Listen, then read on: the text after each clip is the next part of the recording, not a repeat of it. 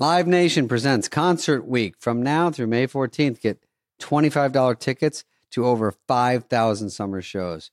That's up to 75% off a summer full of your favorite artists like 21 Savage, Alanis Morissette, Celeste Barber, great. Janet Jackson, Nasty Boys, great song. You like to go to Kids Bop Kids. That's their Sammy Hagar I'd go to. I went to see the Doobie Brothers. I'd probably go again.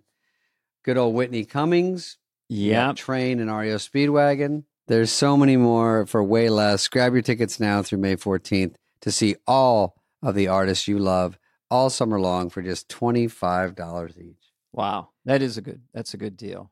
You got to visit livenation.com/concert week to buy now. What is it? livenation.com/concert week to buy now. Jay Mohr is a cast member that, Dana started when I was there. As a very young man. He came in. Yeah. Jay Mohr, who people know now, but he came from SNL. He had some great impressions, Walk-In, a few others, and very good mimic of that. He had a run there, went off. He does a lot of sports. He does a lot of stand-up, knows a lot about a lot. Been in a lot of great movies. Yeah. Oh, yeah. Did a movie with Aniston. He's done a lot of stuff. Beat Me Out for a part in a movie. We talk about that.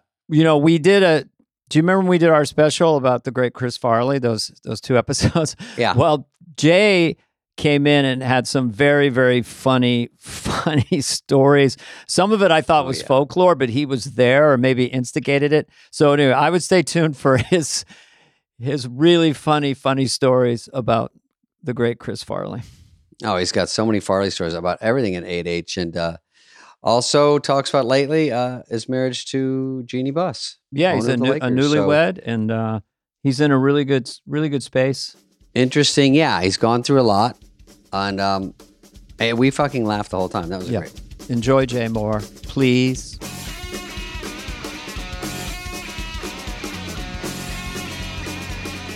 Dana left before I came on. When did you come on?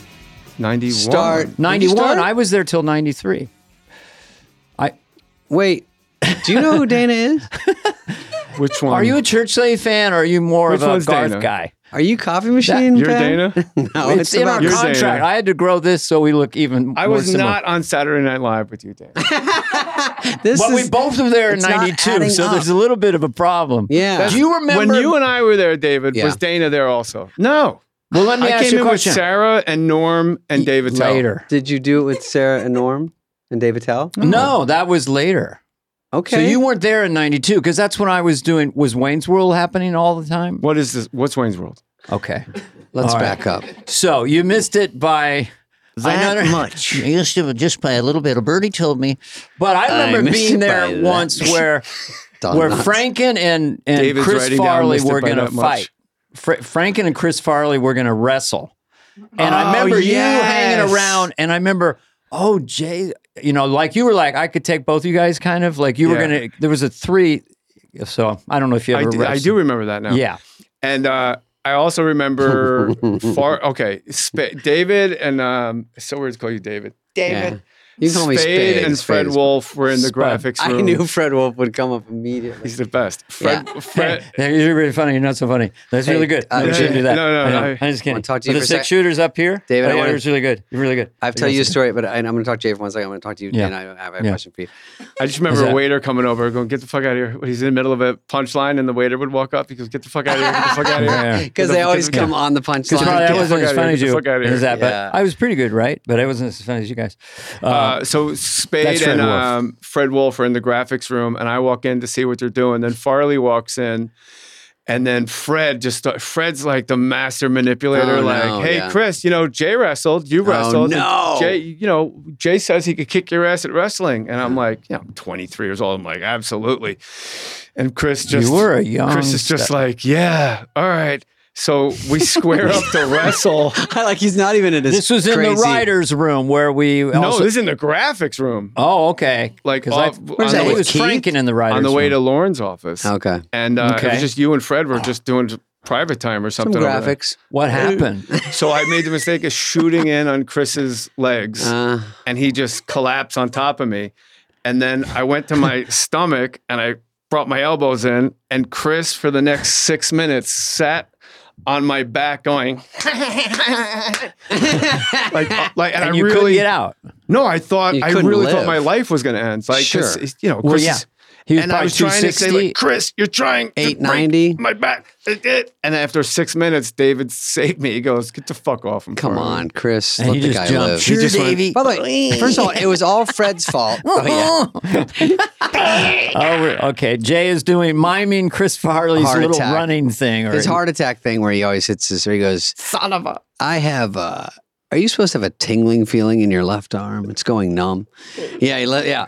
So what about when he walked you to the elevator? Wasn't he mad about that? Oh, I pinned him. Yeah. So the rematch was it was Dana Carvey. It was I was the referee. I was reading your name right there. It was Alec Baldwin. I get you guys confused all the time. Me and Alec, we know it's just a thing. It was Alec Baldwin and Kim Basinger were they were there mingling. Yeah, okay. And my follow up to that was like it really like bugged me because I'm like can I ask for a second? How good were you at wrestling? You're a good wrestler. I'm much better as an adult than I was. What was the weight when you took on Farley? What was your weight? I was probably 160.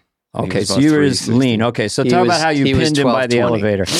How did you pin a 5'6", 270-pound man? He was sitting on the couch. That's about what I figured he was at his prime. I'm glad you asked. Yeah. You get him right after he went to Wally and Joseph's and he had shells. Wally and Joseph's. He's taking a nap. That was our go-to restaurant in New York. He was sitting on the couch right inside the right inside the writer's room. Yeah. Yes. And I walked in. I said, "Hey," I said something to him. Like, "Hey, fat boy, you still want to go?" Oh, no. And he went to get up, and everyone's sitting at the giant table. Yeah, hey, right. fat boy, you still want to go? 40 people going, why are you doing this? I was nuts. Yeah. Untreated alcoholism. What are you doing? Untreated. Totally. And he went to get up. His mistake was, it's like never getting a fight, getting out of your car, you're dead. So he got caught in that limbo between getting up. Starting halfway up. And then where'd you go to? So I went my right arm around his head and I just went bodied into him. And then we just were falling forward. And then I clasped my hands under his back of his knee. So we did like a somersault into the room. And I put my knee in his side and my forehead on his temple. And I just, because I knew if I let him go, he'd kill me. Yeah, no way. So it's like when you're fighting a bully. You are brave. I don't want to let him go because he'll beat me up in front of Alec Baldwin. More importantly, Kim Basinger. Jesus. Don't look, Kim. I let him go. And everyone's staring at me like, what the fuck is this guy doing? So then I slap Chris's ass. I go, now we're even. And I get up and I'm walking to the night elevators. I don't know why I turned left instead of right. And I just hear this like running of the bulls behind me. And I turn. And it's like the entire room has emptied out. And they're walking towards me. But in front of them, Chris is walking like a zombie, like in a Scooby-Doo, like with the big leg. And his eyes are up in his head, like, and his palms are out. Terrifying. So I had that time to get to the elevator. And I'm hitting the button, and I'm hitting the button. The night elevator opens, and it's filled with people from the Rainbow Room. It's just a wall of black tie and gowns, just taffeta and fucking Ben Gay, just all these. So I wedge into the elevator, and then Chris is walking towards the elevator. Now he's going to kill me, and there's going to be collateral damage. And I go, "Look, everybody, that's Chris Farley!" And the whole elevator, like on an episode of Newhart, just goes, "Ah!" And he goes, and he just turned around and walked away. And the elevator door You got closed. so lucky. I got he would have fucking murdered me. Oh my God. Did he get that temper But going? the only reason I lived is because he had to get the laugh even in that. Even that, like instead of running at me and grabbing me, once everybody was mobile, he was like, I remember I told Dana, I said, I remember that I think greatest. Chris and Jay, there was a wrestling situation, and then Jay got the best of him and went into the elevator. I just remember the elevator. I made him turn purple. Oh, he got the best of him. I almost killed him. So you had skill. You had a lot of confidence. Well, I watch a lot of UFC, so You see me on that? Well, I've seen guys that look like you. I don't know, but leverage a smaller person can the way he was getting up off the couch was just a godsend. That I got really lucky and it just took my shot. Well, he was just obviously and he wasn't ready at all. He was quick. No, he was just like, hey, he's like, hey, Jay. He always went like punchline first. He's like, all right, young fella. Yeah. Hey, how are you? Lady. Yeah. Sorry. I remember when Dave Attell and I were in the office and Farley walked in at like 1 a.m. on a Thursday. It was just like, whoa. And he's like, what are you guys doing? And at the same time, like creepy twins, we said, we'll pay you $100 to shit out the window. Oh, you initiated that infamous thing? And he just went, oh, give me the money first. Give me the money first. And so he did this more than once? 17th floor. No, that time we had to fill out a police report because they thought he was a jumper. So he opens the window. Yeah. Does he take down his pants? I mean, yes. And then he puts his ass out. So and it was obvious right away he didn't have to shit at all because he turned like purple from effort. He was just like, ugh! So nothing happened. No, like one little thing. One hairy milk dud. Like and hit Lorne Michaels, who was coming back from Orso's. Excuse me, Paul, do you have a napkin? Cancel you got the a little bit song. of feces on you. One of the featured players shit on me. It fell in the window onto my desk. Oh. What? So you initiate it and you become the victim. Yeah. And then there was nothing to wipe his ass with. Well.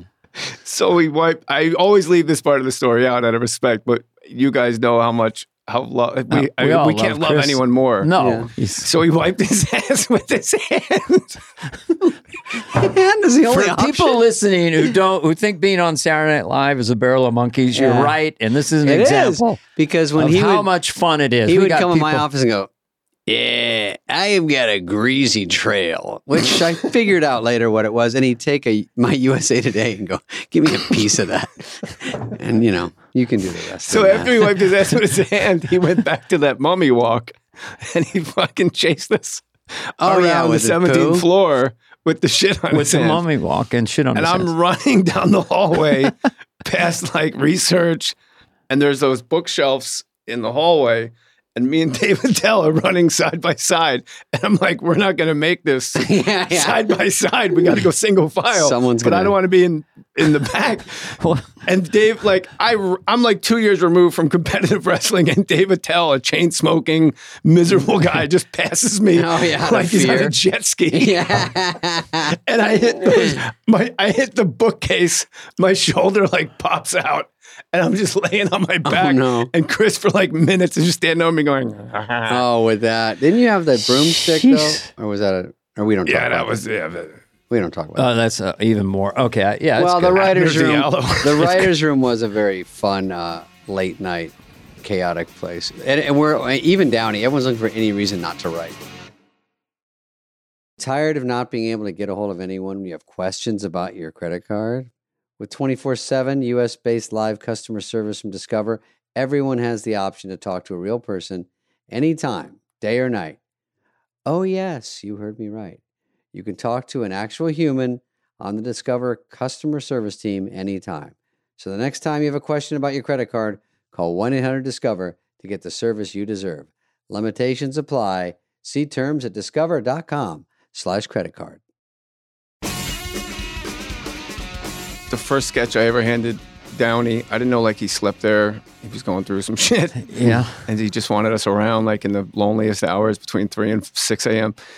So remember he'd make us watch like Joliet High School basketball. Like, look at this. Look at the ball movement. Oh, you were out by then. He you were did at like to some talk party. about, like if I ever got in that Downey's office, which all we want to do is get Downey's expertise. And he was, he's been there for 20 years. So when we get in there, he goes, Spade, what is going on in Arizona? And then I would go through all that, but I'm trying to go through my progressions so I can get to my horrible sketch that he's not going to like. And I would talk and just talk. And we would just talk. And Schneider, let me in. I'm next. Too much time. So 2 a.m, you leave, and then Schneider goes in. And then, but poor Jim, that's what he had to do is just take okay ideas. One time he did say something smart. He goes, well, he always said something smart. Yeah. But he said something that I remembered where he goes, there's times when you're going to give me an idea and I'm just going to say, I don't think you should write it. And I can't really tell you why. I just know it probably won't get on. And I can't even articulate, it's just not right. And I said, okay, fair enough. And sometimes I would do it and he goes, I don't think that's the one. And I'd be like, this is one of the guys that decides. So why go through the motions of writing? Unless it's going to be so primo, he has to overturn his opinion. But he just goes, And that's hard to do. It's hard to tell someone not to write something. The first sketch I ever handed him was the Christopher Walken Psychic Friends Network. That had to have gotten on, didn't it get on? Eventually. And, but I was, I didn't see him until like 9 a.m. Oh. And I finished it at like midnight. So you stayed the whole night? I stayed, you waited slept on the couch and this. Wow. And then they go, oh, you can go, I think it was Laurie Joe, but you can go see him. And then he's sitting on his fucking little couch, brushing his teeth. It's like a face of foam. Yeah. And he goes, let me see it. And I go, hey, and I hand it to him and he puts his palm out like this. And I put the sketch in his palm and he goes, yeah, it feels a little long. He just waited out and then handed it back to you? He was right though. Oh my God. It was a heavy sketch. Yeah. It was long. I'd get there and sometimes there was a Franken or maybe, was it Rosie Schuster? They would be Rosie Schuster. 18 pages and read through. Now, read it.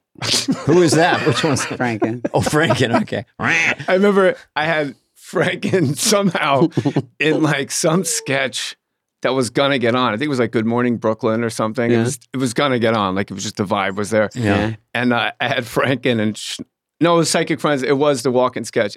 And Schneider goes, you gotta switch out. No, you gotta switch out Franken. You can't.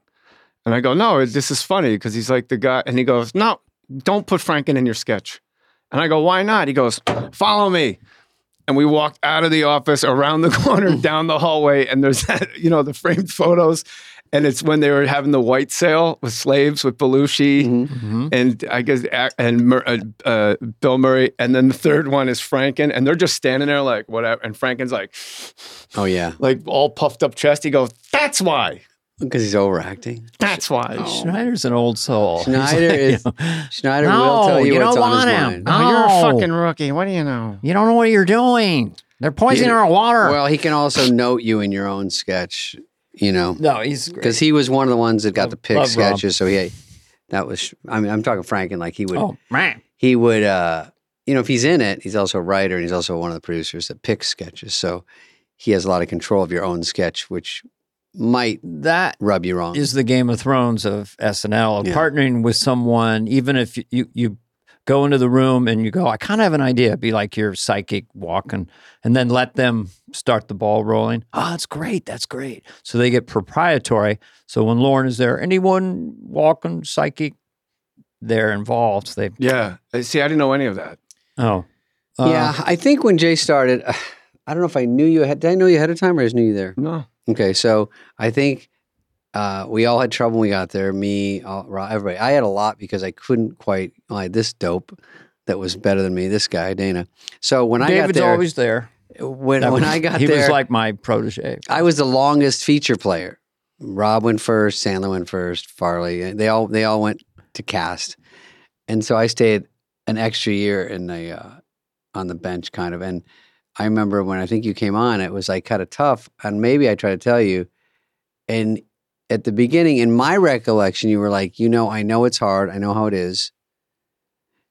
But the truth was you can't even be prepared. It's like, you know it, and you get there and you go, well, my sketch was funny. What's going on? And then that's exactly what happened to me. How did you get start on? to go, how do you, and then after 3 weeks of that, like I gave my best sketch the first week and it almost got on.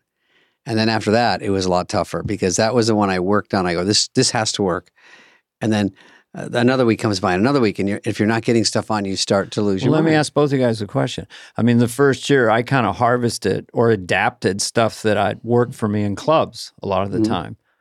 So I'm wondering what were your killer bits when you got it? And you too, Jay, like how you got the show. I mean, your walking is right up there with anybody's but my style, I'm more of a mimic, so I didn't have, like, you're really great, Dana, at like your original characters. And but I'm just doing an impression of a person I met, kind of. It's a close, but it's still an original thing. Like I'm just mimicking. And I remember when Jim Downey said, go to the guy's, go around to the other guys' offices and just do impressions. Let them know what you. And I was like so offended. Like, I'm not going to be a door-to-door salesman. Fucking clown. But that's exactly what I should have done. If I could have done it over again, I would have just walked into your office and been like, I wrote a list out of everyone that I did. Really? And just passed it all around. Yeah, my narcissism. That's smart. Well, what did you? Who were you doing at that point? Is this mid-90s? Who'd you come in with? You've been in clubs for a few years. Hacky shit, like Pesci. Nothing hacky. Sure. Pesci's De hard. Niro, Andrew McCarthy was that? Oh yeah, never heard that one. I think From what movie? We did did it. Eyes too. We did it. I love her, man. Oh yeah, We did it with Phil on Sassy when he had that talk show. Sassy, yeah. We were just talking about Sassy. Oh yeah, that was. With Phil Hartman. But see, that's funny. Like if it's not accurate for me, like that's just funny. I love her so much. I mean, I love her, man. It's just a funny rhythm, funny attitude, and then you just say that's Andrew McCarthy. Yeah, and it works because if you have one move, the eyes, the voice is close enough, there you get your laugh. That's all you need really in those sketches. And I did a bunch of black characters like Arsenio and Tracy, but he wasn't famous yet. Glad it was 1995. Oh, cripple pussy, stay wet. So you're doing crippled pussy? Yeah, that's why I got these wheelchair gloves, David Spade. And this was seeing him in the clubs. He wasn't on SNL? Yeah, I went to go see him at the Improv. And I walk into the Improv and he's fist fighting the audience in the hallway before they redid it. And I go to help him. It was like 80 against 1. And he's just like, yeah, I miss my daughter, God damn it. And then I go to help him in the fight and he turns to punch me in the face. And his fist stops like right at my face. And he stops and he goes, I'm not going to fuck with you, Jay Morris. You legendary. That was his way of saying, either of you? I almost just punched you in the face. I put a baby in you, Jay. Yeah, Jay Moore got me boy pregnant. I like when Tracy does observational humor, but it's only observational to Tracy. He's on stage in like Oxnard. Who else remembers finger fucking Portuguese girls on the handball courts?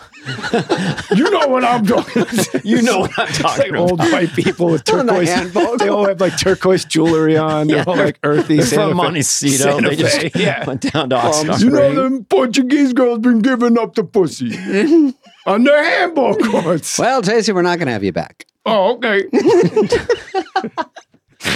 God damn, that's so funny.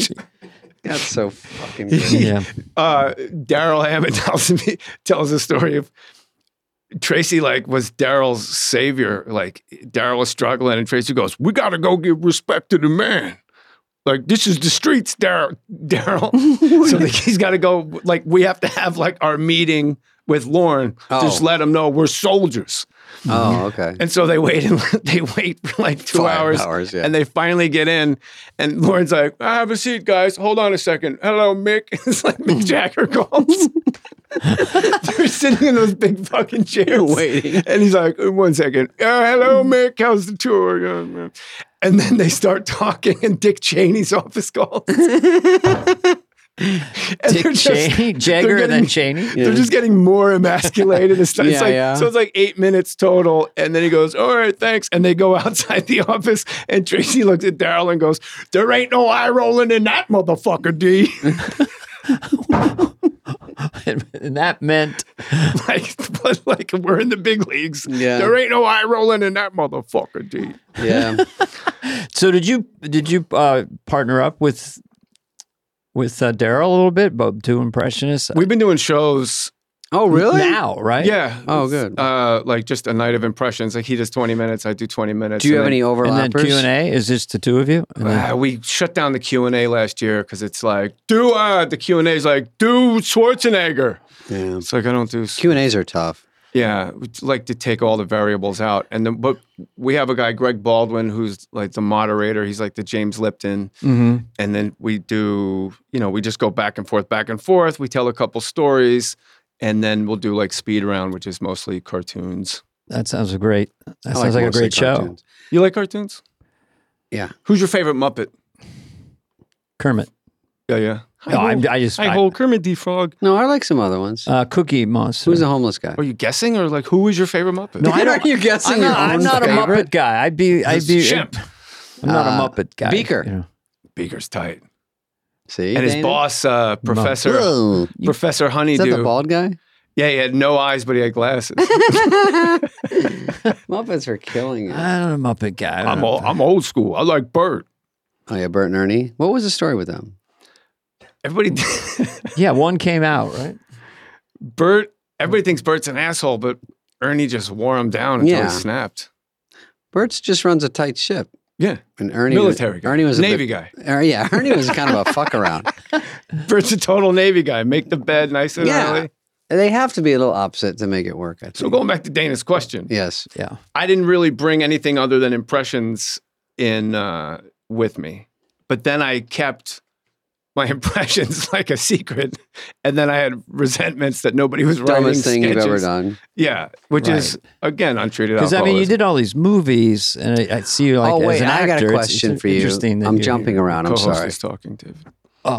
My co-host was asking you something. I was just saying you're more than an impressionist in your career. You know, sports commentator. That's not what I was going to say. Well, that's the thing with impressions, too. When people go, how come you don't do impressions when you're on stage? It's not, to me, it's not stand-up. It's a whole different toolbox. Yeah. I feel like I'm kind of cheating. Like, this isn't stand-up. I'm just doing these fucking voices. Well, it used to be, I would get teased a lot in San Francisco, like Bobby Slade. Yeah, do a funny voice. Do a funny voice. You know, that's all you do. And then I walked into the Holy Cities of this little club one night, and he's doing one of the Bowery Boys. That's like his big closer. The Bowery Boys. Yeah, the Bowery Boys. Sorry. Timely. Going back. Hang on. Yeah, it seems like it's a big advantage just to have impressions to go to, maybe not depend on, but to go to on that show. Only if people know that you have them. Didn't you just go around to office and go, hey, how about this? The guys saying they literally never found out you got this secret weapon? No, they found out. Like, you know, it would be like whatever movie was playing. Right. I would start quoting the movie because I just talk in movie quotes all the time anyway. So that's how I got Keitel on. And Keitel. Look, I understand you're super fucking pissed. Joe. Harvey Keitel. I don't know what you think you know, but you're wrong. He's a good kid. Keitel, I never hear anyone do. Well, nice to know you paid attention to the broadcast. We did it. You were in the sketch. No, I know. We did. Wow, SNL secret. What one was it? Where do you guys hide the cameras? We're not filming this stupid thing. That's why we couldn't afford it. We didn't keep have describing what you're doing because we're stupid. No, my eye is fucked up. I was going to tell you when you came in. I don't know. I woke up, my eye was red on the side, so it looks like shit. But I think it's not life-threatening. Did you have characters when you came in? Or you know, we did the thing where you, like what you guys are saying about your stand-up, mine was just stories and stand-up and punchlines and just talking. So I really wasn't loaded to go in there to go, I think it's a good idea to go into the offices and say, hey guys, I can do this, or hey, if you ever need something. But you have to, I'm wondering why does no one write for me, but no one even knows who I am and they don't give a fuck. And they've got 10 guys that are great right there to pick from.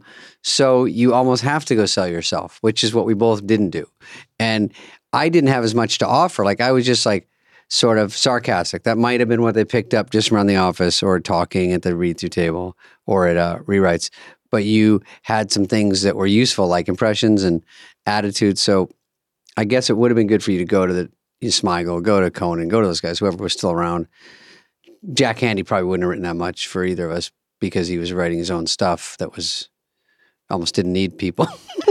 Well, you want to have a reason you know what I mean? to do the impression that's kind of organic. Those guys make a good right? Yeah. Rather than just a cavalcade of, you know. It was funny, like the things that don't get on, like when you're just swinging for the fences because you've had no sketches on for so long. I remember me and Steve Luckner had Christopher Walken as a waiter at Fridays, and that was the whole sketch. Oh, just that you... Like, you should have a dessert. It's Mount Fudgeopolis. And we would laugh like that. Oh, it's fucking and then hilarious. It goes to the table and it just takes a dump. Why? Really? God, that's such a funny... It was funny, but it's just like, what is the sketch? Yeah. The sketch is what is it about? Hey, I work here, right? So Viore is a versatile, comfortable athleisure wear. Is that fair? Mm-hmm. Yeah. It's designed to look good for everyday life. Like I got the shorts. They're called the men's core short. And I also got just a regular t-shirt. Mm-hmm. But I have some sweats. So they're basically, all of it works for me. I like it. It works. I wore it on the road this weekend because it's sort of easy to wear anywhere. Mm-hmm. I don't work out all the time, but you know. Yeah, of course. This is I go into the stores. You can always go on the website, but they do a great job. They're a little above the knee. You can go anywhere with them. I don't wear them on the plane, the shorts. I know the guy I was with was wearing shorts on the plane, which is kind of gross. In first class? Coach. And you can go commando in confidence with the breathable boxer brief liner. Interesting. Yes, it is very interesting. And for the women's performance jogger, what I hear is you meet the pants you'll never want to take off. The performance joggers have a slim but relaxed fit with a slightly cropped leg. Can you picture it, David? Side pockets and a drawstring. Designed with the softest premium Dream Knit stretch fabric. I think Bill Burr wore those to the golf tournament. There's a fresh take on the men's performance jogger. That's a staple in every wardrobe. I have a lot of joggers, sort of sweats, the old way to call it. Mm-hmm. They're made of premium recycled performance stretch fabric, shorter inseam, keep you moving with less bulk around your ankles. These joggers are equal parts style and comfort. Mm-hmm. Vuori is an investment in your happiness. For our listeners, they're offering 20% off your first purchase.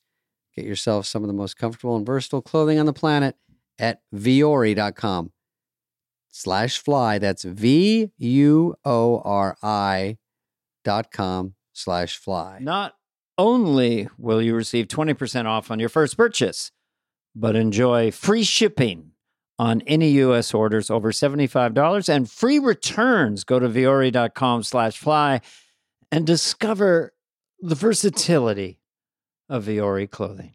If you've ever been in the market for a new home, you know how home shopping can be, and that can be a lot. There's so much you don't know and so much you actually do need to know. What are the neighborhoods like? Good question. What are the schools like? Who is the agent who knows the listing or neighborhood best? And why can't all this information just be in one place? Maybe it is. Why can't it? Guess what? It is. Now it is on homes.com. They've got everything you need to know about the listing itself, but even better, hold on, they've got comprehensive neighborhood guides and detailed reports about local schools. And their agent directory helps you see the agent's current listing and sales history. Wow. That sounds good. Homes.com collaboration tools make it easier than ever to share all this information with your family. It's a whole cul-de-sac of home shopping information, all at your fingertips. Homes.com. We've done your homework. I remember Andy Robin had a sketch. He wound up going on Seinfeld as a writer, but when he was on SNL, he had a sketch where people walk by each other in an office and they go, "How you doing?" He goes, "This week," or something. They kept missing what they were saying, and that they'd say the wrong answer. You know what I mean? Like he misheard him or something dumb. But it was just walk-bys, the whole sketch, I think. And then he submitted it probably 5 times. And that is the hardest thing to do, is if you're not getting on. And the second time you put a sketch in, I've done it, it's got a stink on it. No matter why it didn't get on the first time. Even if the host, it got cut after dress or it killed, but then it bumped with something, the second time just isn't as good. And it's just harder and harder to get something on. Did you resubmit things? You were saying you did. Yes, Psychic Friends Network, because it got.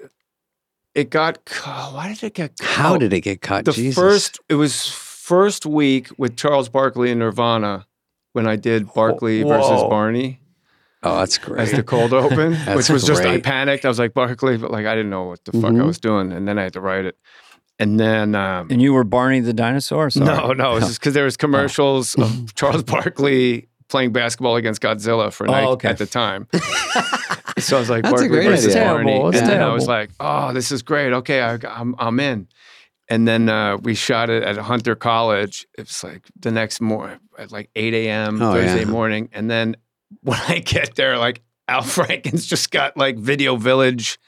And he's like, all right, he's got a shot list. Which in hindsight, thank God, because I was like, you guys play basketball, you beat up the guy in the Barney suit. They had a stuntman in a Barney suit. Yeah. And I it was like, it's a very unfair tug of war. Guy that's been there 8 days, Al Franken, the guy that's going to be a senator. And the new guy. Yeah. And the big argument was he didn't, at one point I had Barkley kneeing, just basketball's out the window and he just knees Barney in the nuts. And Franken goes, "No, we're not doing that." And he goes, "You can't have you can't have Charles Barkley kneeing Barney in the nuts." You can't? And that was like my only like thing where I dug in and I was like, this has to be, and we wound up doing it, but it was really bizarre. Was it in it? Yeah. Yeah, got a lot. And so the Psychic Friends Network, it was Nirvana and Barkley. No, sorry. It was the second week with the Shannon Doherty. Yeah. Oof. And Cypress Hill. What do you mean, oof? Well, I'll tell you. So I had so the conceit of the sketch is Christopher Walken's the last guy you want getting inside your head and helping you with psychic issues. It's like, I can help you with romance. I could be in your garage waiting for you when you get home. Security.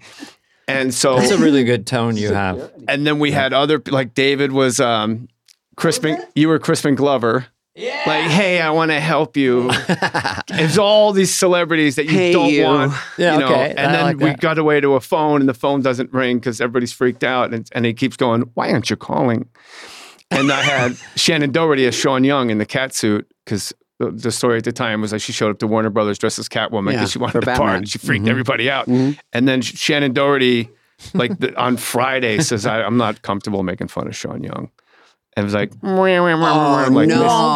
Pac-Man noise. Exactly. That's what I was saying. A sketch loses momentum for that, and now you have to resubmit it. Oh, I was fucking heated. And then, so I was, not on that show. I thought my life was over. And then it was week 3, Aerosmith and Jeff Goldblum. And I was in the writer's room just sulking, just being a fucking baby. And Lauren comes in and goes, how's the Christopher Walken sketch coming? And I said, I'm not going to do it this week. And he goes, I think you have guilt and momentum on your side. Ooh. And I was like, fucking. I didn't have a computer. I was writing on yellow pad, looking I didn't know where to hand it in. Like, I don't know where to hand in a sketch. Yeah, Claire. Claire went home at fucking 10. It's 3 a.m. And she's just trying to hand it to somebody. Like all the guys are hitting a button on their computer, and the sketch goes to the magic sketch place. I didn't have it sucked because you go in there, first of all, you write on a legal pad. I go home at 3 a.m, finish writing it. I have to take a cab back from the Upper West Side to hand it in to Claire and the Mad Men girls that are typing it. Yeah. And then I go back home, and then I come back for read-through. So it wasn't like attachment send. There was no laptop, so it was fucking horrible. Remember, that's how it was for you, right? Yeah, and I knew nothing about writing a sketch. Yeah, I didn't know if you're in the sketch, I don't know if I write David or do I write Crispin. Yeah. Like I still don't. Basic, the lowest common denominator. That's a good question. I'm not sure I know right at this moment. Oh, and back then, did we put? I just fucking. Did we put names of us? Names? No, you put the name of the character. No, you put character. Yeah. Yeah. I remember. I saw yesterday Ian Maxtone. Remember Dave when Mandel. Remember when writer from who did you fight with Norm? Norm knocked him out cold. You remember that? I think he scored in. I don't ever see Norm being violent. Say whatever you're about to say. Dave was. Why not? I don't know. Norm violent? I never saw Norm. I was always what? Hey, I don't want to say I was violent. He squirted it with water, by chance, But it was a cigarette thing. So Norm would smoke after the no smoking. Like people don't understand. Like it used to be like you could smoke in buildings. It was like whatever. Yeah. And then all of a sudden it was like, by the way, like you're not allowed to smoke in buildings anymore. So there was a grace period of people like, oh, that's right, I forgot, or they didn't care. So Norm was on the same where Farley got, where I tackled Farley. He was on that couch smoking. And Ian Maxtone Graham, all 6'10" of them, walks in with his little faggy yogurt. He always had Excuse me? Yogurt. You mean gay? Yes. A festive yogurt. Happy. That was the name of it. Was Happy Gay Yogurt. And and he walks in with his yogurt and oats, and Norm smoking, and he had a plastic cup of water, and he just looked at Norm, and he threw the water on Norm, and Norm just stood up, one punch out. Norm was deceptively a big guy. You don't really think of it. I mean, he was sort of a beanpole in a way in the 90s. He got thicker. Big. Do you remember when you guys did the crystal meth sketch? Like you were like Tony Robbins, the weight loss guy, I think it was you and Fred, and it was Ride the Snake. Oh yeah, Ride the Snake. You know, they show basically you get people hooked on meth to lose weight. Yeah. And on those commercials where they'll show like an outline of a fat body, and it says like after 6 weeks, and it goes in a little bit. This one was like 6 hours, and it was like a skeleton. Yeah. And so they had this thing of Farley at a drive-through window, a pre-filmed piece, and he's like, let me have 14 cheeseburgers, 14 apple pies, 22 French fries, and 3 chocolate milkshakes. And the guy in the box goes, will that be all? And he goes, no. I'll also have. So we argued for 2 hours over what the back end of that order should be. Like he should just repeat the exact same order, or like, make that Diet Coke, or no, give me 3 apple pies. And for 2 hours, you know, it just goes around and around and around. Room, yeah. And Norm was in the corner of the room. Like I think it was 3:30 in the morning at this point. Norm goes, hey, you know, you guys have Chris at that drive-through window, you know, go and give me all these burgers, you know, and. The guy in the box goes, hey, will that be all? And how about Chris says, yes. That's a great Norm. Jeez. And then when That's an incredible Norm. When they filmed it, Chris had like this look of incredible pride. The guy goes, will that be all? I remember his leans arms on his elbow. He goes, yes. It was already working for him. Like he had different habits at this point in his crystal meth and career. crushed, right? I mean, I think it was amazing. He could but get like a laugh. Norm with one syllable, we were just a pack of dogs hunting in the wrong direction. And Norm's like, hey, yes. Simplified it. Yeah. Yeah. We would go back and forth over mini jokes like that. Like, how do you get out of a sketch? And if you're the writer of the sketch, or if it's your sketch, you do get to pick. Like, you get a Downey throwing a joke in, a Smigel, a Franken. It's great. And you get to add, you're like when Rob did Copy Machine and everyone's like, Sting, and you know, everyone throw in anything and you get the benefit of a room. Every sketch does, not just Rob's, everyone. That's fun. Downey, I remember once, it was like week 3, and he goes, you know, I want to talk to you about comedy writing at some point. And I was like, oh, yeah. About what? Comedy writing? Comedy writing. I was like, great.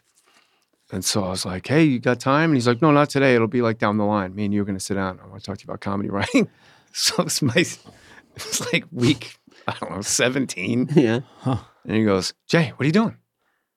He goes, when are we going to have that talk about comedy writing? And I was like, I'm ready. And he goes, come on in. And I go in his office and he goes, you know what the 3 funniest words in comedy are? I go, no. He goes, full-blown AIDS. Full-blown AIDS. And I go, yeah? He goes, yeah. All right. Thanks for coming by. That was it? He set me up for 4 months. Set you up. 4 months. And then he says, when are we going to have that talk? Full-blown We AIDS. saw Downey this week. Really? And I haven't I had seen dinner him with him forever. last night. Yeah. He talked about the Indian-British War in 1740 for like an hour. Unbelievable. I love mind. that stuff. This just in. It's so fun to listen to him talk about American history. He'll go into a college library for hours in Yale or something. I love when he turn up on sketches, or like when Smigel would turn up on a sketch. I always feel like, ooh, It's somebody funny. from the other side cracked through. He cracked through. It's hard. Be a feature player. I think Odenkirk and Conan were feature players, and they never got a fair shake to be in, especially when I was there. It was The only time I saw Conan on camera was that Get Handsome sketch when Mike Myers was doing right. Get Handsome. Handsome Yeah. Club And or he's just whatever. one of the guys in the audience like, I got handsome. Oh, yeah. That was probably for a Alec Baldwin type host, too. How about the amount of rewrites when they're not needed? Like Mike Myers would just hand in these perfect sketches, and you just sit in a room for 8 hours when guys would just dissect his sketch. Just And go, it's it like, works. bro, it's just I know. Mike. Why are we doing It's it? perfect. If people at home don't know, the rewrite table, what, it start at 1 on Thursday after read-through? Read-through's Wednesday. I mean, ideally. It starts around 1, but usually a little roughly, later. and it goes till about 4 a.m. So you're there. That's a long haul. And every sketch gets about 2 hours or something.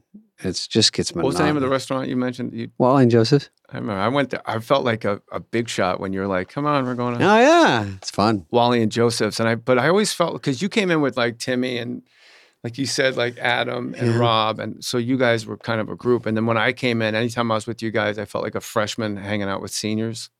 It's like you're in the conversation, but you're not real. But you weren't part of like the next group. You were sort of a tweener kind of, right? Yeah, total. It was me, Sarah, Norm, and all the Harvard guys like Steve Lookner, Lou Morton, Dave Mandel, and then Dave Attell also. There's so many Ivy League writers on SNL. I know. Where'd you go to? Did you go to college? No one's ever asked me that in my life. Really? And ever. That's the first. I used to do a joke about it. Nobody's ever asked me, where'd you go to college? It's just implied. Only because you're mentioning the Harvard guys. But this is New Jersey San public Francisco school. State, baby. $95 a semester. Yeah? Oh, it's just a joke school. No, it's I was not a Harvard, straight is it? D student. Because there's no curriculum for stand-up comedy. Right. And so it's just like, what is this? We're adding letters. Like, what the fuck are we talking about? Yeah, and then you go, but like, so you just got in the clubs right out of high school then? Yeah, I started at 16, same as you. 16? I didn't start at 16. Oh, what did I say? You didn't let me finish. You said 20. He said 60. Said 20. Yeah, you didn't let me finish. I have another question for you. Ready? By the way, when you look up research on you, it says what Jay's favorite songs are. Really? Why? I think that was a Don Imus question. You got to give him your top 5 all right, here, because it's out in the ether. What's the difference between whether you could talk about your first marriage versus your recent marriage? I mean, being a mature easier to be married adult, later in life. Being a mature adult, getting married as opposed to being young. Lauren said something wise. Every man should have 3 marriages. Minimum. One in his 20s and 30s, one in his 40s, and the third in his 50s when he knows what he really wants. And that's exactly how it went with me. You had 3? This is my third. 3? Okay. And Jeannie's the first. I'm not even going to say marriage because I don't want to put anybody on blast, but like the first woman I've ever been with that just wasn't like depressed. So it's like, interesting. Like with her There's some career blast. and like her own, like, oh, I'm going to go, what'd you say? I said there's some blast. no, but I get it. But you're younger. Expound on that. The one I knew was an actress, seemed like a great girl. And I think everyone just changes in life. So you change, maybe she changes, maybe it's a great run, and then it just turns into something else where it doesn't work out. Well, the first one I just was never like in love. Yeah. It's just sort of, that's how it goes. That's the progression of a relationship. Somebody, when you're dating somebody and you're young and they go, why don't we go steady? And you're like, because I'm from the 50s. Yeah. When are you going to wear my sweater, my pin? When are you going to do this? When are we going to live together? And you're like, all right, we'll live together. I'm turning into Colin Quinn. All right, we'll live together. Yeah. Let's not, cohabitate too long. I digress. And that then is it's a like, great Colin when Quinn. are we have gonna to call these out. He just did a brilliant Colin Quinn. When are we going to get engaged? When are you going to get married? And the proposal was like, there's your ring. Are you happy? Like, that's actually how it went. Yeah. So that's not a good omen. So how long did that last? 6 years. And then I was on the show and she was in LA. So I was. Let me insert this. Did you ever hear Lauren say this? There's something about a man in his 40s and a woman in her 20s. They're both at the peak of their power. Did he say that? It's almost Dr. Evil. That was almost Jimmy Stewart. Yeah, they're both at the peak of their power. And the other quote, have you heard this one? I said it on the podcast, Lauren, again. Marriage is a prison that everyone's trying to escape into. You know who said that? Kris Jenner. Anyway. So the second marriage. I didn't even know what you said because I'm embarrassed at how I was all fired up. I had Colin holstered. Well, I wanted to call out that you're just. Jay is throwing in these subtle impressions. So give us a little. Wait, I'll give you. What was the quote though? Oh yeah, marriage. Marriage is a prison that everyone's trying to escape into. Well, I don't feel that way this time because you gotta understand. Okay, all right, hey, let's break it down. As of today, I've been sober 2 years and 6 months. Oh, that's it. So I met Jeannie after my divorce, where a divorce is the biggest hole in your soul because you get married because you're certain it's an impossibility that you're going to get divorced. That's why you get married. Like, oh, this is it. This is great. And then when the panels kind of start coming off the space shuttle, you get nuts. Christy McAuliffe said the same thing. It feels to me like a marriage. The one thing a marriage can't survive is contempt. Yeah, either from either side. Well, if you were drinking or whatever. Well, what was your drug of choice? Were you alcohol? This time it was Adderall. I went down. It helped me focus on getting. I think more people do that. So then you started taking it just to feel okay. After the divorce, it was like, well, shit. Like I just wanted to like feel something. I've always been a drug addict and an alcoholic. It wasn't like this one event made me this thing. Like I was an alcoholic and drug addict when I was born. And long before I ever picked up a drink, I've always needed more than anybody else in every capacity. And it's just a genetic brain chemistry. Everybody else has this plan for a living that I'm not aware of. And I always felt like on the outside looking in. Like if you and I were kids and I was at your house and we were on your couch watching TV, I would spend that entire time trying to convince you that we were having a good time on your couch watching TV. Like I was just needy. Yeah. Desperation's got a very distinct scent and I stunk. Well, yeah, that's we all are having a fist fight in our head. Yeah. Either a lot or a little. Yeah. You know. So I quit drinking in 1998 and then I used drugs alcoholically. I'm a big pill guy. I love pills. So it was like Vicodin and Norco. And then when I stopped that a couple times and then Adderall's the one that brought down the beast. And so that the divorce didn't make me use, I chose to go back to using drugs. Like I felt like I like having a secret, like I'm getting away with something. Like, yeah. So this is right when the pandemic was starting, kind of? Before, in the middle of the pandemic was fantastic. Oh, I was just snorting Adderall and I was paddleboarding and fishing from my paddleboard. I was just insane. I lived in Malibu on the water and I would just snort rails of Adderall. Did it make you lose a tremendous amount of weight? Oh yeah. I went into treatment at like 160. I'll show you my before. You know, Adderall's big. I was having lunch with people about only like a year ago, and the guy goes, I wish I had my Adderall with me. I don't have one. And the waitress came out and he goes, do you have an Adderall? And she goes, yeah. Yeah. And I was like, does everyone have Adderall? He's like, yeah. I know people just take a decent amount and then write or do a project. Yeah. But then addiction's a whole nother. Well, it's hard to keep it in check, I'm sure. Yeah. So I met Jeannie at the very beginning where it was like manageable. It's fun with problems, then it's problems. So she met me at the fun and then it was fun with problems. I had a radio show and I interviewed her over the phone and I imagined that there was like a vibe there over the phone. I like, all right, joining us now is Jeannie Buss on the hotline. And then I went to the Twitter DM. I asked her to do my podcast. And then I had left my house. I was staying at the Beverly Hills Hotel. And when I went to the elevators to go get her, when she walked out of the elevator, it was just, I was done. Like it was slow motion. It was actually, that's great. For me, it was love at first sight. So you talked to her on the phone or over in the radio, and then you see her in person. So the vibe is so strong, just instant. I mean, I think it was one-sided. Like, you know, I don't think she had love at first sight, but I remember it was slow motion. I remember like there was a green elevator door and that palm tree carpet. Yeah. I was like, whoa. And I just wanted to be with her all the time. And then she's a happy person is kind of what you alluded to. Like that's very well. I'm a happy person too. Like but you were coming right off the addiction at that point. Yeah, and it was like this person. Like I don't know. It was just like it was a puzzle piece that had been missing from my big jigsaw puzzle my whole life. I felt, and then my drug addiction got really bad, and she was at my intervention. Which was at an intervention being the worst surprise party you'll ever go to. You walk in, like everybody you love is there, and you're like, "Hey, oh no!" And then I thought she did the intervention. So you know when you angry pack, you either never take your eyes off. You either don't look at them at all, or you never take your eyes off them. Angry packing? Yeah. So I was like, I was just angry packing for rehab and I never took my eyes off of Jeannie. And then I got to rehab and all I had was socks. Because I just did so badly. Yeah.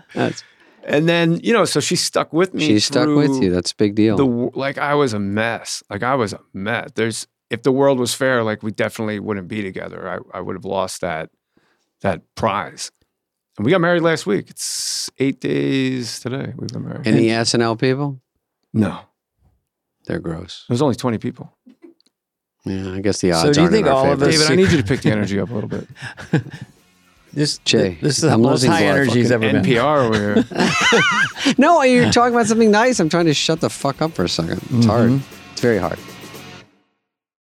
My dad works in B2B marketing, but I never really knew what that meant. Then one day, my dad came by my school for career day and told everyone in my class he was a big MQL man. Then he just kept saying things like, the more MQLs, the better, over and over. My friends still laugh at me to this day. I think it means marketing qualified lead. One thing's for sure, I'll be known as the MQL man's kid for the rest of my days. Why couldn't you just be a fireman or a lawyer? Why? You ruined my life, Dad. Not everyone gets B2B, but LinkedIn has the people who do. And with ads on LinkedIn, you'll be able to reach people based on job title, industry, likelihood to buy, and more. Start converting your B2B audience into high-quality leads today. We'll even give you a $100 credit on your next ad campaign. Go to linkedin.com/wall to claim your credit. That's linkedin.com/wall. Terms and conditions apply. LinkedIn, the place to be, to be. This show is sponsored by BetterHelp. What did I want to get off my chest recently? Well, it's probably something you got to get off your chest because we all carry around different stressors, big and small. We just keep things bottled up, and then it starts to affect us negatively, David. Negatively. Yeah, it was something about when I was merging and the people weren't waving back to me. It bothered me. But, that's a small stress, but it can be bottled up and get bigger. Therapy is a safe space to get things off your chest and how to figure out, you got to work through whatever's weighing you down. Mm-hmm. Yes, and I was in therapy. I'm there here and there now, but for 5 years. And, it does challenge your thoughts because I don't know if this is profound, but you are your thoughts in some ways. Mm-hmm. So if you're thinking redundant negative things or sad things or whatever, a therapist can kind of get you out of that kind of negative pattern. So be the best version of yourself. And sometimes it can be small things. It can be major trauma. I think either way, it's good to talk to someone. If you're thinking of starting therapy, give BetterHelp a try. It's entirely online, designed to be convenient, flexible, and suited to your schedule. Just fill out a brief questionnaire, get matched with a licensed therapist. Switch therapist if you're not into it. Anytime, no additional charge. Get it off your chest with BetterHelp. Visit BetterHelp.com/FOTW today and get 10% off your first month. That's BetterHelp, HELP.com/FOTW. So now this marriage is like none other, like nothing against the first two wives. No, I think it's also like it's your last. Yeah, it's like I'm 53, and it's when you've been so humbled and demoralized, and you've come completely undone. And then you've brick by brick and stone by stone built yourself back up into a human being that you've been meant to be the whole time. And that person's waiting for you at the end of that journey. Mm-hmm. I mean, who else would you want to spend the rest of your life? What's your coping mechanisms when you feel bad? If it's not Adderall or whatever. I'm a weird guy. Like I don't really. Do you meditate? Do you take a hike? Yeah, every day. I don't really feel bad though. I'm one of those weird. I'm wired weird. Like I'm for an addict. Usually it's or some a anxiety. Comic even. Like I just wake up kind of fired up. I always known you to be upbeat. Nice. Yeah, I'm a happy dude. Yeah, I've always been that way. I don't know. It's just sometimes it's just the way your hard drive is installed. I think so. It feels like it's a thermostat that you get at birth. Yeah, because even if I was on the cover of Rolling Stone or something, I felt I was always in this certain range on a 1 to 10, maybe 6 or a 7. Not happy-go-lucky, but it stayed kind of consistent. And in addiction, it goes the other way, where it just becomes this mania. Yeah. Like, also, when I was in my addiction, I was diagnosed manic depressive. I was diagnosed bipolar. And then I work a program and I go through 12 steps for a program that might be anonymous. And then that became, now I have like this monotheism for all of my problems. Like every single problem in my life, it can be remedied by the program. So no one's suggesting medication or anything for No, bipolar? I actually got off. That was the end of the story that I forgot to put in is I at about a year and a half sober, I got off all my medication. And it was a direct result of my drug addiction. It's like the old equalizers on a car stereo where you get them just right. And when you snort Adderall, you just blast them all up to 10 across treble, bass, fader, this. And then when you come off them, boom, they come crashing back down. And then you just keep jamming them back and forth. And it's just not an accurate gauge of how you're actually feeling because you're either in mania or you're just completely panicked because you're going to run out of drugs. Damn. Yeah. So Saturday Night Live is an emotionally violent place for anyone with mental health stuff. But I'm one of the best things I learned in recovery was that I am the reason for all of my suffering, which thrilled me because if I'm the reason for my suffering, then I always have a solution. I can change how I'm looking at something, or I can go be of service and help somebody else. And then just because if I'm pissed off, it's really just a perverse selfishness. Because if I'm pissed off, I'm only thinking about me. Yeah. So as an active alcoholic on Saturday Night Live, it's, woe is me, pour me a drink. So it's like I didn't get my sketch on like, oh, this fucking blues, blah. Yeah.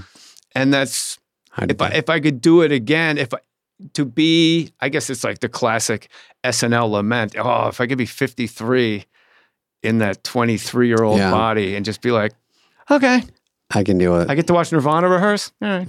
I know, you didn't even think of how great we had it, like see Nirvana in the cafeteria eating. I never felt like they owed me anything, or even in stand-up. I remember I would talk to young comedians, Nirvana? like they get all into the drama. Yeah, I was friends with them. Solid. Into the drama of stand-up. I'm getting fucked, man. I should be middling by now. And they put that guy getting all wound up in that. But I think guys like you and me had a lot of success quickly. Like it was sort of, don't you think so? Like I had a lot of stage fright. Well, there were no comedy clubs when I started. Literally, I opened for bands. That's really the key to enjoying the benefits of the program. Yeah. That'll set you back. Yeah, just opening for bands and getting annihilated, stuff. Normal stuff. But once I got into a club, a real club, not a honky-tonk bar like the other cafe and the Hate, I started to progress just because of the environment. Yeah, well, your talent, though, you can't deny it. I think it's. Would you say that you rose quickly once you got into the right environment of clubs? I would say that as quickly as I can, that I never was able to wrap my mind around, like, I'm one of those guys. Like, I'm going to be on TV, like Jerry Lewis or Jackie Gleason or something. And so I did a lot of shitty television. Yeah. Because they offered me Blue Thunder, and I was in a helicopter with James Ferrantino, who was coked out and drinking straight vodka, by the way. And what else do you do in a helicopter? I know. So it in retrospect, it seems like I played Morongo Casino, and the Morongo. They sent the helicopter for me. Fuck yeah! And my pilot was Lorenzo Lamas. Shut the fudge up. And the actor? Yeah, at Van Nuys Airport, they're like, "This is your pilot. We call him Lorenzo Lamas." And I was like, yeah, he looks like him. And then we're like somewhere over like Ontario, and I look at him, it says Lamas on his headset. to grind it into you? Yeah, and I was like... to make sure you ask him. Yeah, only on my side. I was only on my side. He has to switch it. And I wanted to ask him, like, are you Lorenzo Lamas? But I didn't want to be that obvious. So I was like, So it was like, how much money do you think you've left on the table doing this? That was pretty smooth to ask him that, right? Is that what you said? Instead of saying like, are you? What did he say? And he goes, 95% of it. I'm like, okay, that's Lorenzo Lamas. Yeah. And so he's a helicopter pilot. That's not an Uber driver. He just digs it. And then he stayed. I said, come to the show. And he's like, I'm not supposed to. I'm like, come on. So he stayed for the show. And then we flew home. And somewhere over like the desert, he goes, do you mind if we stop for gas? In the helicopter? Who says no to that? In the helicopter. I prefer. Let's just ride it out. We got Give me this. an LAX. Listen, what do you want, E? Before Jay goes, I have to tell him one more thing. I auditioned for Jerry Maguire. You did? Yeah. For your part. Really? Yeah, Bob Sugar. Interesting. So who got it? Anyway. I remember. You know who had it when we were auditioning? Is that Cameron Crowe? Yes. Yeah. There was already an offer to Owen Wilson because they had done, Jim Brooks and Owen Wilson had already done Bottle Rocket together. So by the time that, I don't know about you, but hey, Owen. When I do Owen Wilson, we should do this part. When I do Owen Wilson, it sounds like Jennifer Coolidge. I mean, I try to do it, but my mouth gets too tight, and I say we take it up a notch. I do him telling a toddler he can't have any more candy. Please, let me. I don't think you should have any more candy. I'm just doing Melissa. I love that guy. I do. He's the when greatest. I saw Haunted Mansion, I'm like, oh, he was on the screen. I'm like, Owen Wilson. I love this guy. Woody Harrelson, Matthew McConaughey. Yeah. 3 Texas eccentrics. Put them in some movie, Hollywood. I love those guys. Here's my Colin Quinn when I said his friend just moved in with his girlfriend. I go, did he like moving in with his girlfriend? He goes, what do you think? What do you think?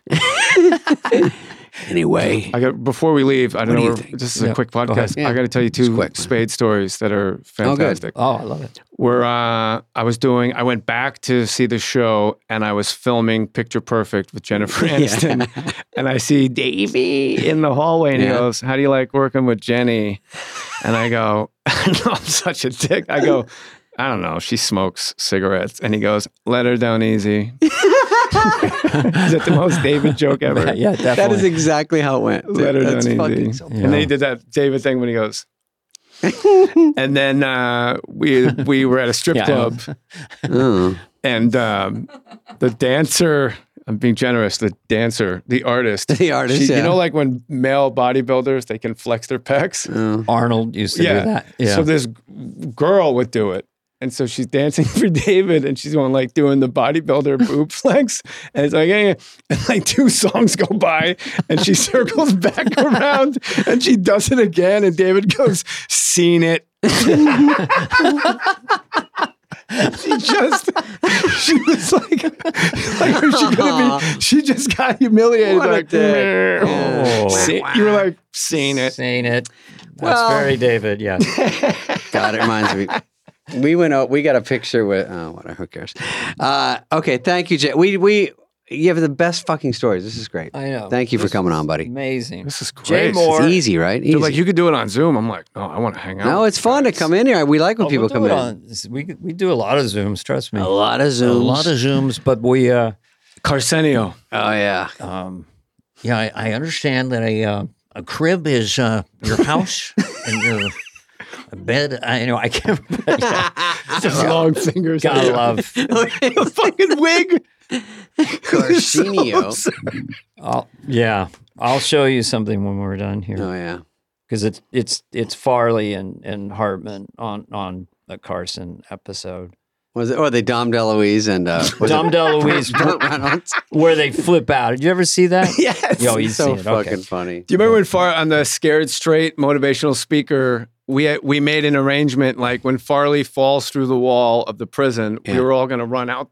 Then we all run out. Oh, like escape. We're all going to fall on top of Chris. As a joke. So he can't come back in and say live from New York. Oh, that's funny. So Chris goes through the wall. Me, you, Sandler, Schneider, and Timmy fall on top of Chris and he just lifts us up like leave bags. Like he didn't. He just peels us up. No, like it's not even a joke. Not even 1 second was it didn't wasted. Cost just live from New York. And he had the line where him and Martin Lawrence are selling us back and forth for cigarettes because that's the prison thing. And Farley was supposed to go, "Sold 7 bitches to the homie in the cornrows." And it said, so you're the camera. He goes, "Sold 7 bitches to the homie in the homie rows." Oops. He just looks down the barrel. Looks in the camera. Oops. Oh, I love you, Chris. All right. All right. Thanks, boys. This has been a podcast presentation of Cadence 13. Please listen, then rate, review, and follow all episodes. Available now for free wherever you get your podcast. No joke, folks. Fly on the Wall has been a presentation of Cadence 13, executive produced by Dana Carvey and David Spade, Chris Corcoran of Cadence 13, and Charlie Finan of Brillstein Entertainment. The show's lead producer is Greg Holtzman with production and engineering support from Serena Regan and Chris Basil of Cadence 13.